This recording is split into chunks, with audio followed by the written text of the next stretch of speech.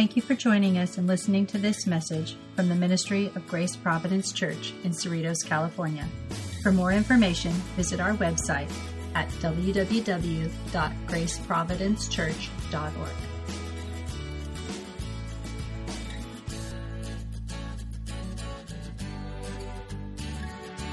Okay, let's turn to Daniel chapter 9. Let's read the passage again, verse 24 to 27. 70 weeks are decreed about your people and your holy city, to finish the transgression, to put an end to sin, and to atone for iniquity, to bring in everlasting righteousness, to seal both vision and prophet, and to anoint a most holy place. Know, therefore, and understand that from the going out of the word to restore and build Jerusalem to the coming of an anointed one, a prince, there shall be 7 weeks, and I want to correct the translation, and 62 weeks. Not a period and not then. This totally interrupts the flow of the language and what is intended here. This is somebody's bias that crept into this translation. 7 weeks and for 62 weeks. No, just and 62 weeks.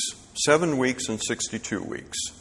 It shall be built again, that is the city of Jerusalem, with squares and a moat, but in troubled time.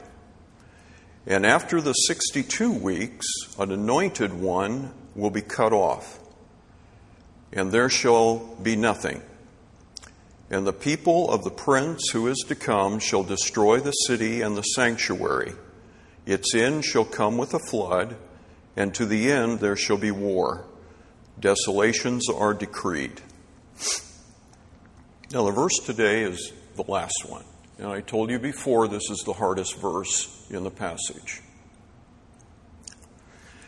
And he shall make a strong covenant with many for 1 week, and put an end to sacrifice and offering. And on the wing of abomination shall come one who makes desolate, until the decreed end is poured out on the desolator. So this is a time prophecy concerning 77s. It's 490 something. It can't be days, because the prophecy it doesn't work to make it days. It's years. About every person that I know of looked at interprets it that way. 490 years. So this is a time prophecy concerning this duration of time. Remember, this is Gabriel speaking. This is the angel Gabriel. He's giving a message to Daniel in response to Daniel's prayer earlier in the passage. And Gabriel divides this 490-year period, or 70 weeks, into 3 unequal time periods. 7 weeks, 62 weeks, and now in verse 27, we come across 1 week. Put them all together, we got 70 weeks. So far we've covered verses 24, 25, and 26 that deals with 69 weeks. So we're right on the edge of, okay, well, what is in the last week? Really, when I began this, I did not know how I was going to come out in my interpretation of this passage. For many years, I've wanted to study the 70 weeks. I was taught a certain way when I went to college, and I've thought about it many times through the years, but I never was motivated to delve in it very much. So I'm a little surprised at how I came out on this, and I feel very good about it. I think it's a fairly good interpretation of the text. One thing that's crucial for us to make clear at the beginning is this 490-year period that is divided into 3 periods is not, those time periods are not to be separated. This is one lump of time, 490 years. All of this occurs in this time period. That's one of the problems I have with the popular belief that this last week of Daniel is still future. That this is the tribulation period, the 7-year tribulation. You've all heard of that? Where does that come from? That's the last week of Daniel, 70 weeks. Well, they're separating the 69th week from the 70th week by at least 2,000 years. And I don't think we can arbitrarily divide it like that. A Hebrew scholar that I read on the Old Testament, Edward J. Young, on Daniel, said here concerning the Hebrew language, the way it is in the Hebrew, he said this is an uninterrupted time period, this 490 years. There's no gaps in there. It can't be arbitrarily divided up like that. So if that's true, then that eliminates that interpretation that is so popular today. Well, how are we to look at it then? So there's no question about the first 7 weeks has to do with the rebuilding of the city of Jerusalem. When Daniel wrote this, the city of Jerusalem was in ruins. It had been destroyed by King Nebuchadnezzar. He destroyed the city and he destroyed the temple. And from the Daniel 70 weeks, it's going to be destroyed again. The city and the temple are going to be destroyed a second time. They talk about the second temple. When I was in Israel, the second temple and all that. Well, that was the one that was built after the exiles came back from Babylon, from the Persian Empire, and went back to their homeland, and they constructed another temple to replace Solomon's temple that Nebuchadnezzar destroyed. The second one is destroyed as well. This passage tells us. So there's no temple in Jerusalem. Though the space is there, but it's occupied by the Muslims and their mosque. So one of the questions is, okay, well, when does this 490-year period begin? This is one of the questions that is raised here. The question is, when does the 70 weeks begin? Well, he tells us, Gabriel tells us in verse 25, from the going out of the word to restore and build Jerusalem. That is actually giving us a time, the beginning of the 70 weeks. And then he takes it to the coming of a prince. 7 weeks and 62 weeks, or in other words, 69 weeks from the beginning of whatever date that is to the coming of a prince. You remember we calculated all that, and we showed the starting date is right here, 446 BC. Out of the book of Nehemiah, Nehemiah went back to rebuild the city of Jerusalem, and he started with the walls and the gates of the city. And we know what date that was, what year it was, because it says in the 20th year of King Artaxerxes. That's a known date in history, 446 or 445, somewhere right in there. That is the starting date of the 70 weeks. So we have a total, 7 weeks and 62 weeks makes 483 years. But you remember all the math that we did? We had to turn those years into biblical or prophetic years of 360 days each year, not 365. So we calculated 483 biblical years at 360 days per year came to this big number of days, 173,880 days. Now, to get it back on the Julian calendar, where we're going to plot it back on the time, I had to turn those days back into 365 days, which is a total of 476 years on the Gregorian or Julian calendar. So from 446 all the way 476 years later takes us to 31 AD. That's the approximate. Remember, again, I'm not being exact here. I'm not trying to prove that he came or appeared on a certain day in history, though there are works that do that.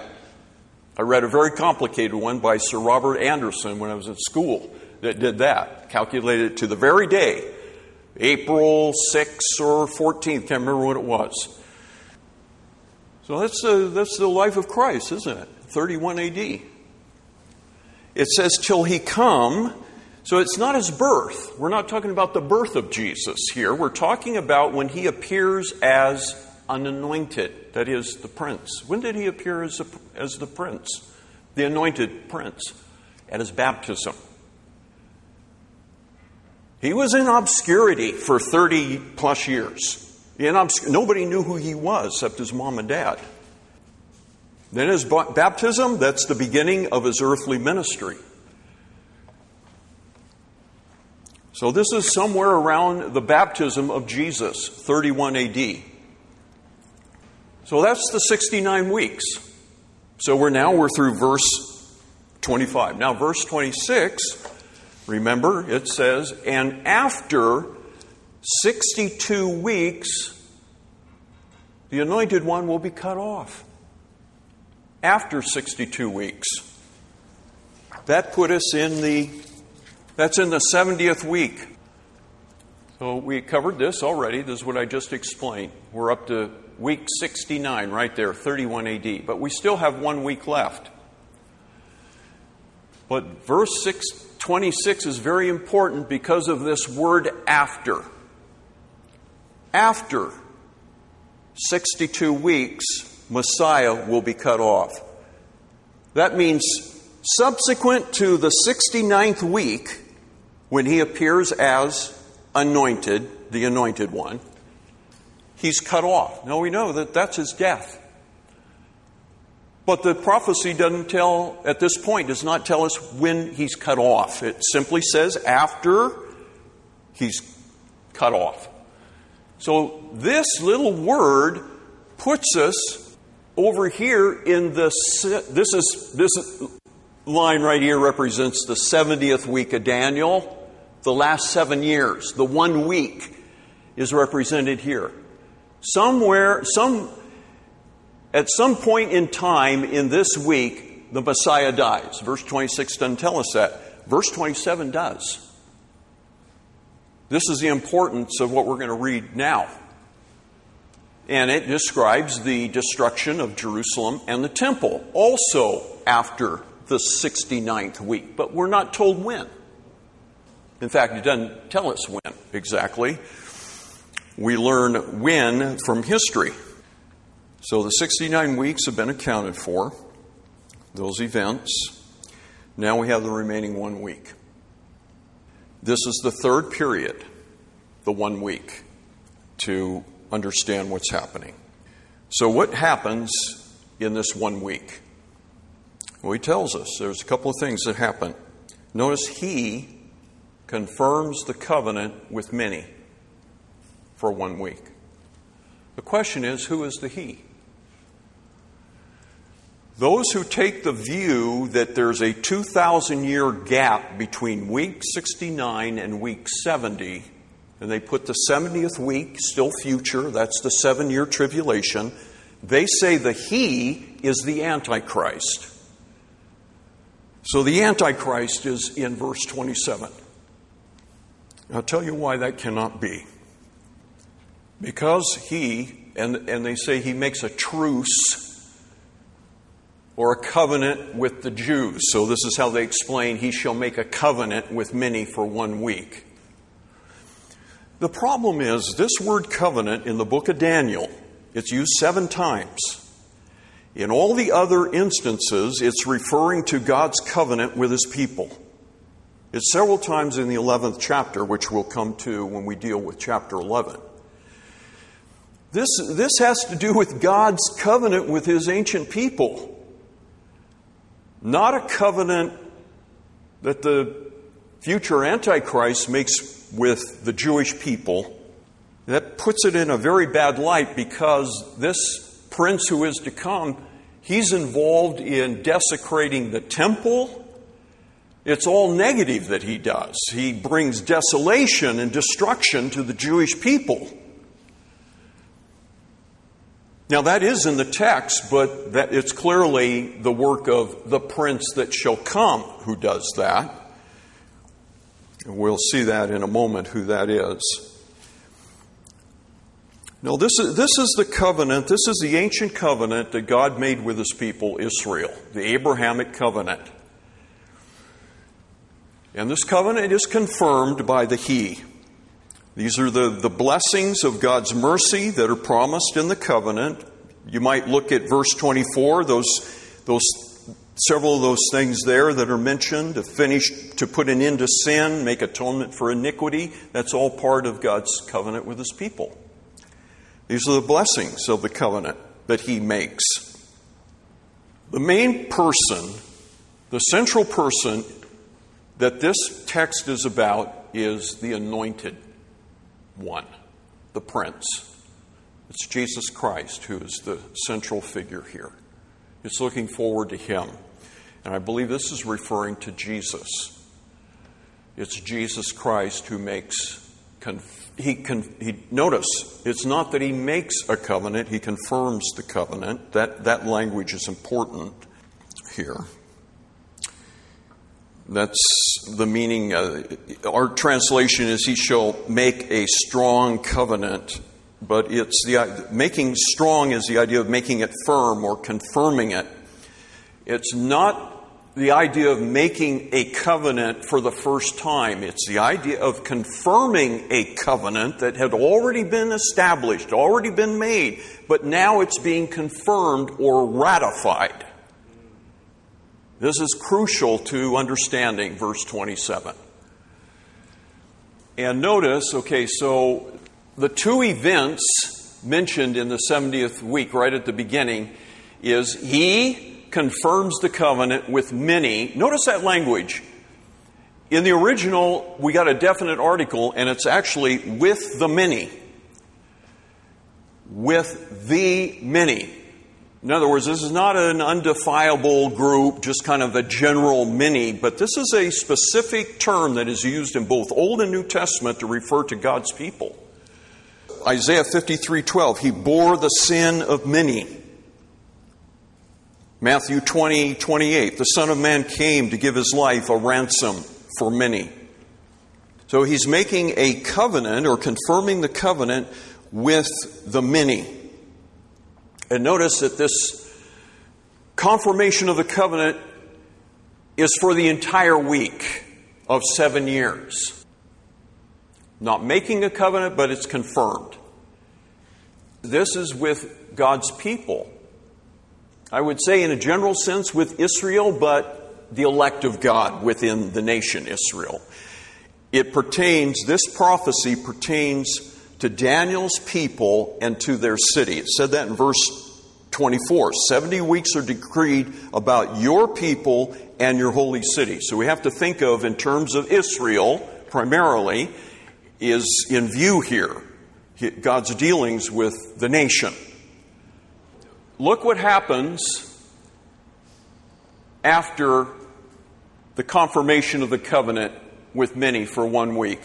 It says and I'm going to give the NASB translation, because again, it's a little awkward the way it's worded in the ESV. It says, and for half of the week He shall put an end to the sacrifice and offering. Here it is in the New American Standard Bible. But in the middle of the week, He will put a stop to the sacrifice and offering. In the middle of the 7-year period, He puts an end to the sacrifice and offering. About how far are we into the 70th week there? Well, clearly 3+ years. 3.5 years, if you want to be exact. How long was the ministry of Jesus? There's possibly 4 Passovers that he observed that can be traced in the 4 Gospels, which means that his ministry was longer than 3 years, but maybe not a full 4 years. So the scholars say the ministry of Jesus was approximately 3.5 years. So if he came and revealed himself, launched his ministry as the Anointed One at his baptism, week 69 or week 62, after week 62 it says, and after that week he's cut off, but we don't know when. Here it's telling us when he's cut off, halfway into the 70th week. And how do we know that? Because notice what happens when he's cut off. A great change takes place.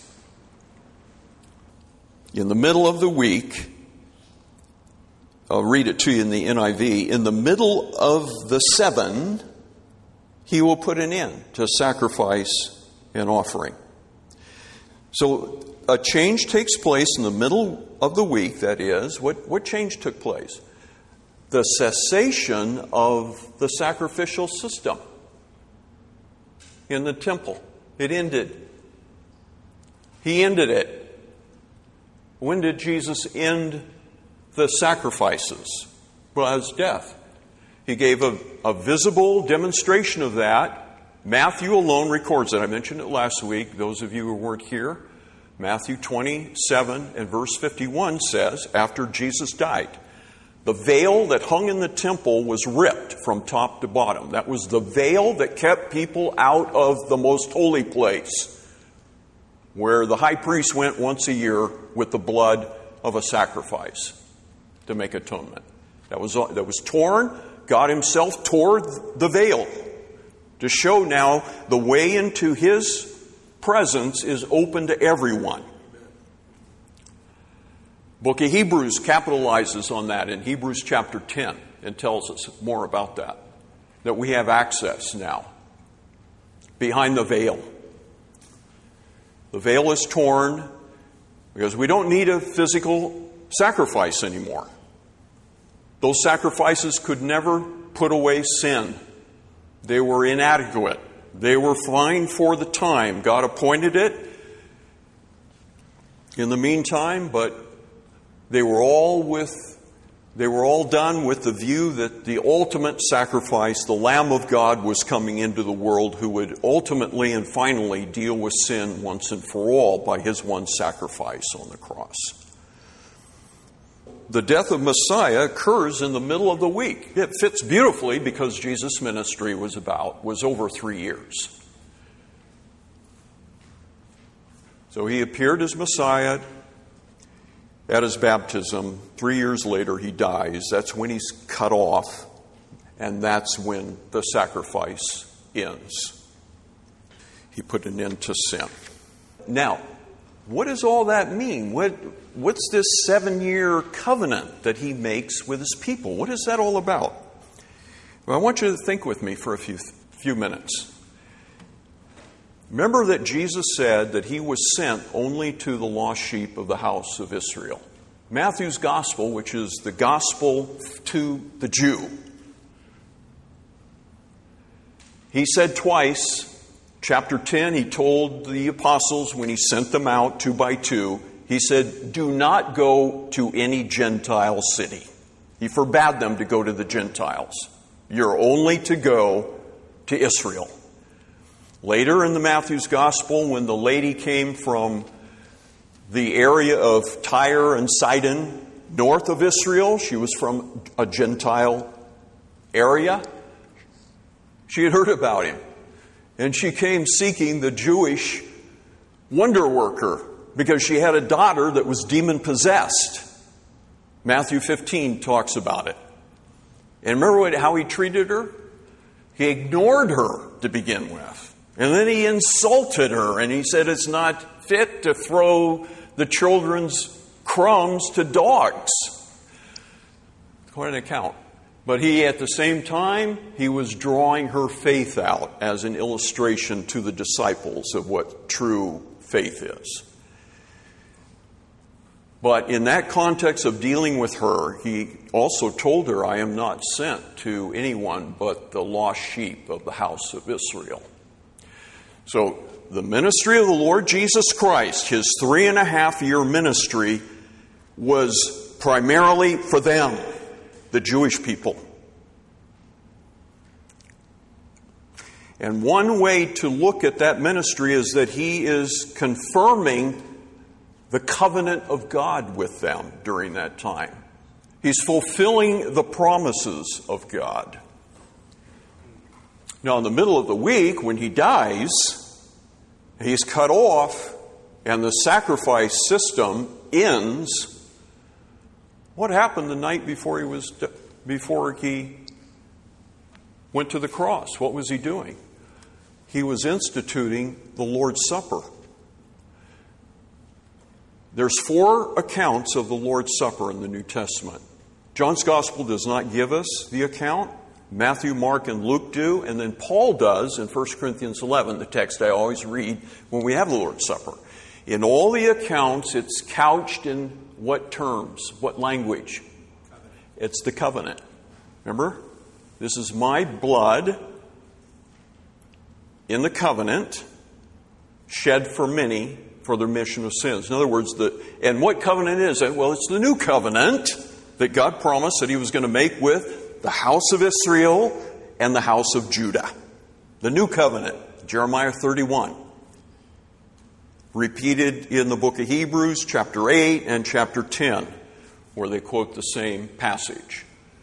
This is the covenant God made with his ancient people, being reaffirmed, confirmed again, but here it's actually ratified. Here is the basis of it. The new covenant rests on the death and sacrifice of the Anointed One. This is what puts it into effect. That God will remember our sins no more. So it's all in terms of the covenant. Okay, so the Lord Jesus Christ dies. He's confirmed the covenant in his earthly ministry of 3.5 years. He did the wonderful thing of giving us the Lord's table in the midst of celebrating the Passover feast. Well, what about the other 3.5 years? This is the work that was prosecuted by the apostles after his resurrection. They continued ministry to God's people, the Israel of God. Because what's interesting is the time frame.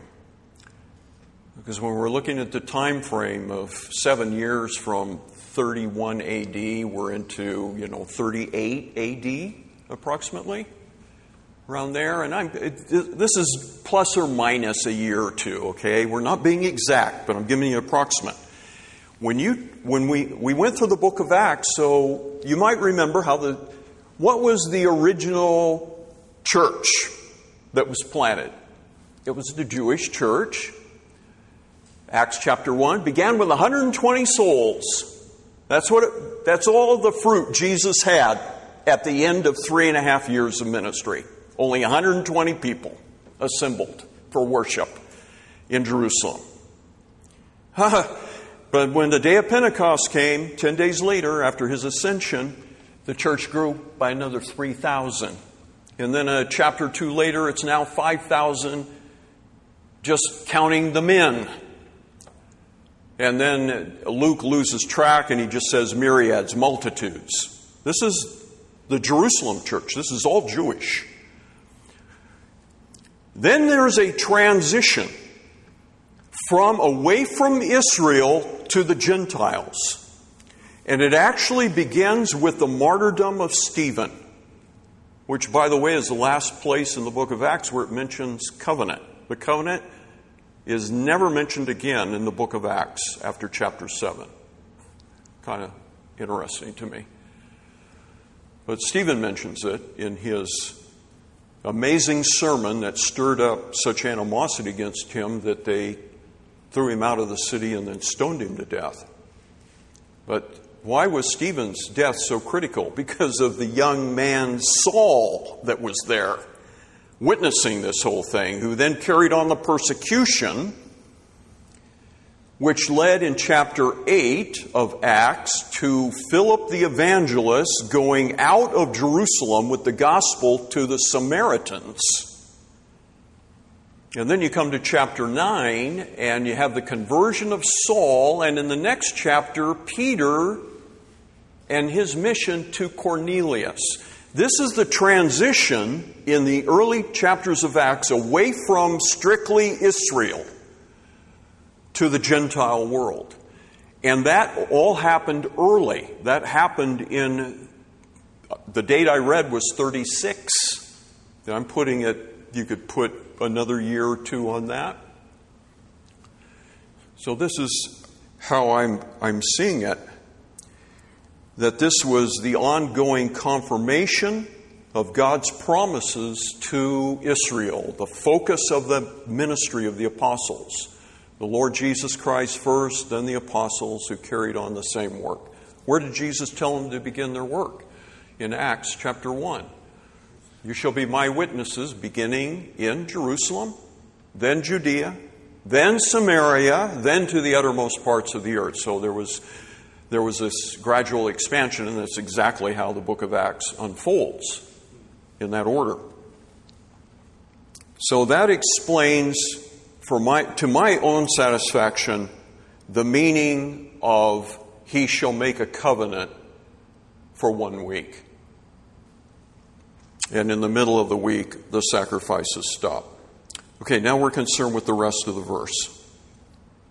This is also very strange language. And on the wing of abominations shall come one who makes desolate. This is talking about the same person mentioned in verse 26, the prince who shall come, and he will destroy the city and the sanctuary. Who was that?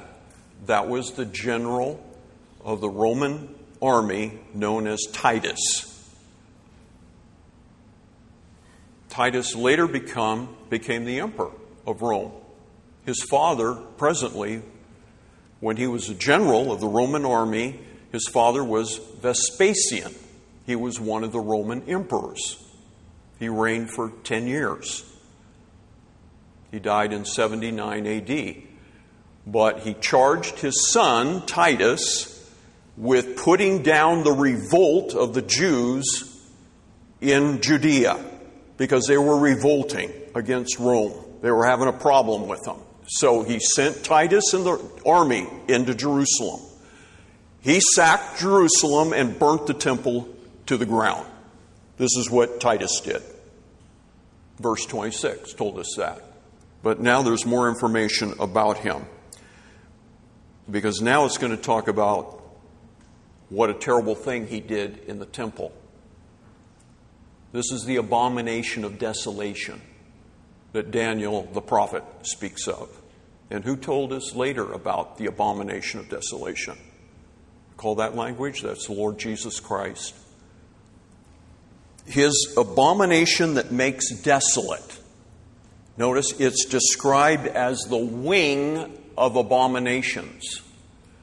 The Hebrew word for wing is actually the appendage of a bird. It's talking about a wing, used 10 times in the Hebrew in the Old Testament. What is this talking about? This is the interesting thing about it. The Romans had a military ensign, a pole that they took. It was their standard, a military standard, and it had an emblem on it. That emblem was an eagle with outstretched wings, kind of like what's on our coinage. An eagle with outstretched wings. This was symbolic of the speed, the skill, the power of the Roman army. And they carried this ensign when they went into warfare, and they carried this into the temple upon conquering the Jews. But it also stood for their god Jupiter. It symbolized their deity. And in the temple, this was brought into the temple. It was sacrifices were offered to it. But let me also tell you what Titus himself did. This comes out of Encyclopedia. He entered the area of the Holy of Holies. He spread out a scroll of the law and then had intercourse with 2 prostitutes that he brought into the temple.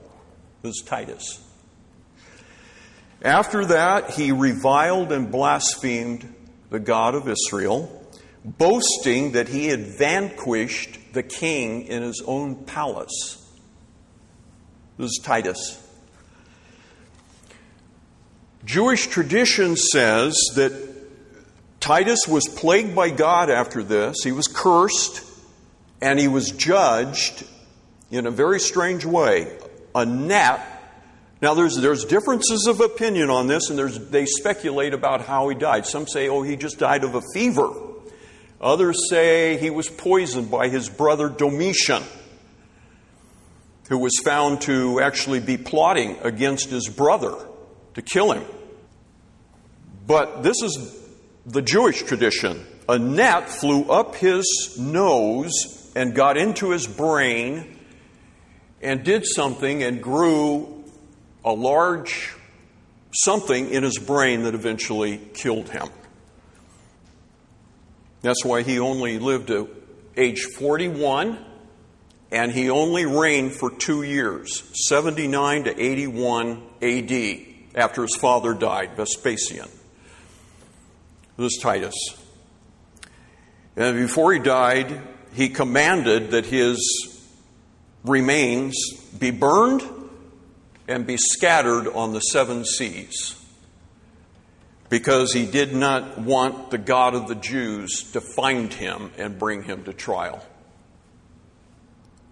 This is the abomination that desolates, or let me explain what that is.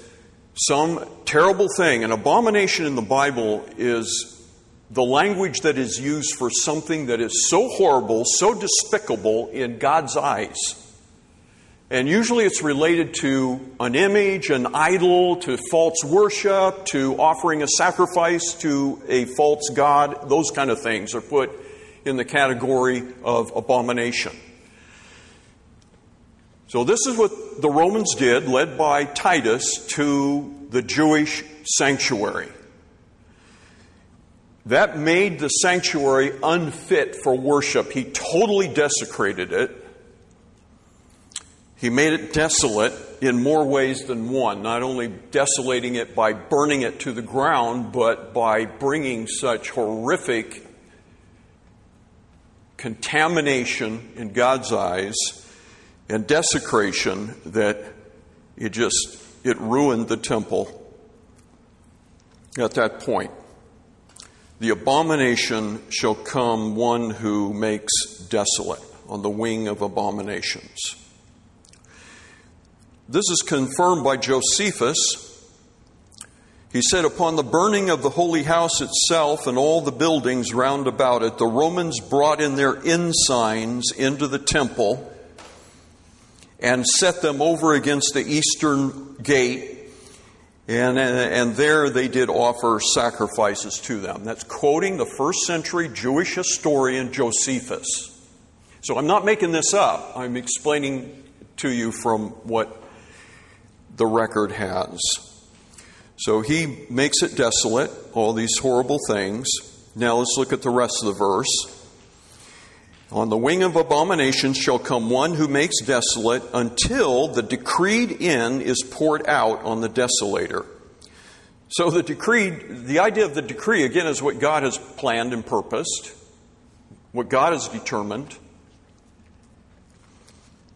God has God has decreed the end of Titus, the end of this horrific desecration that was done to his sanctuary, until the decreed end, notice this language, is poured out on the desolator.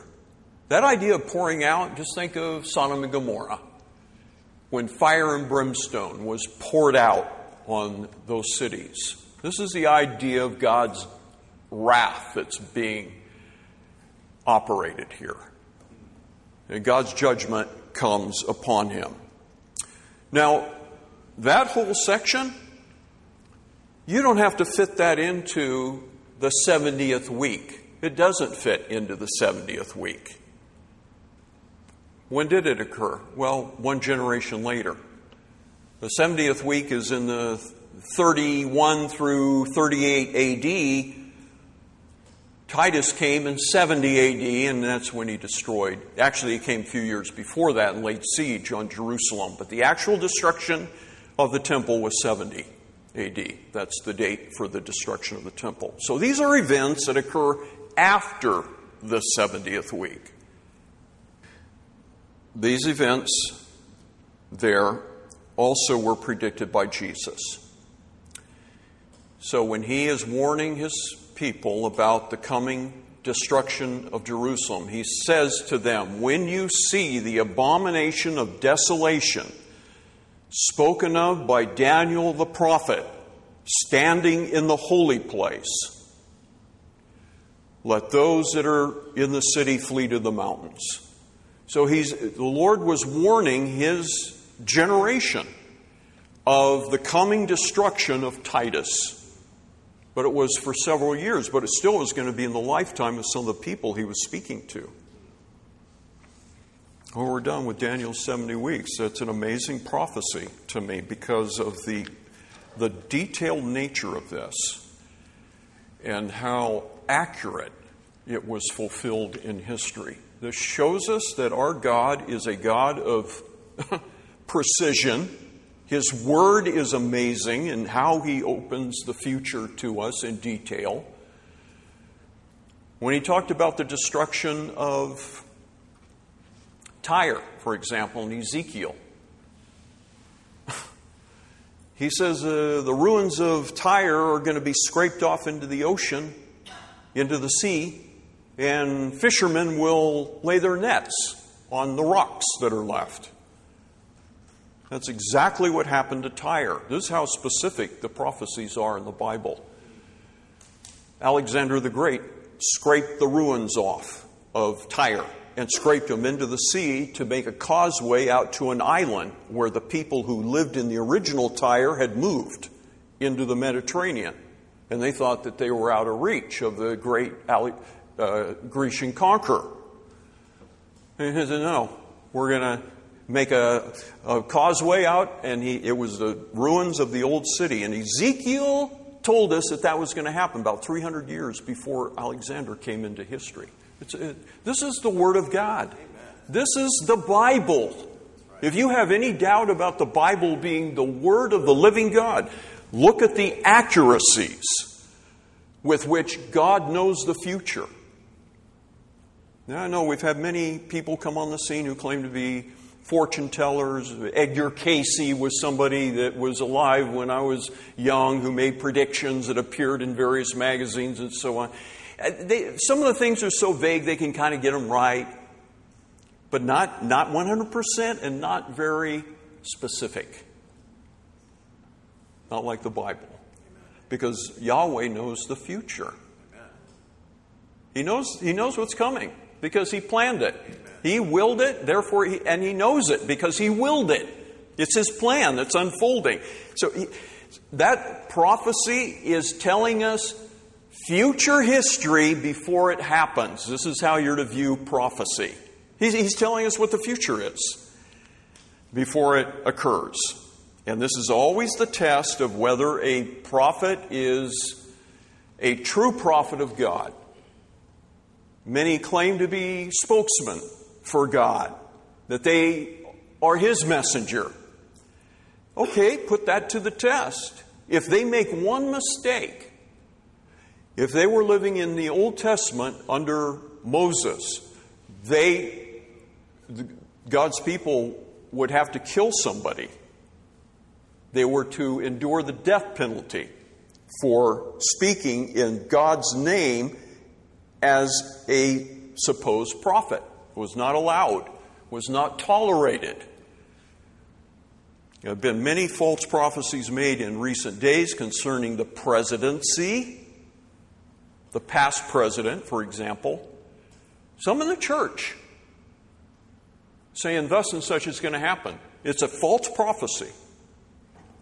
The Bible is wonderful that way. It's one of the things. I don't believe the Bible because of prophecy. That's not why I believe it. It's one of the things that confirms it to be God's Word. These are things for you as His child to strengthen your faith, to just confirm you in your faith. But the real reason we believe the Bible is the Word of God because the Holy Spirit has authenticated it to us. In a certain way, it's kind of what the Mormons claim. They all say the same thing. Do you want to know if the Book of Mormon is really the Book of Mormon? Well, you pray this certain prayer. And this feeling comes over you. Well, there's a certain element of truth in that for God's people. Because God does authenticate His Word to His people in their hearts. This is a work of the Holy Spirit. I don't have to be told about all the prophecies that have been fulfilled or anything like that to believe in the Bible or the accuracy of archaeology and all that. Just as a little side note to end this series. Thank you for joining us and listening to this message from the Ministry of Grace Providence Church in Cerritos, California. For more information, visit our website at www.graceprovidencechurch.org.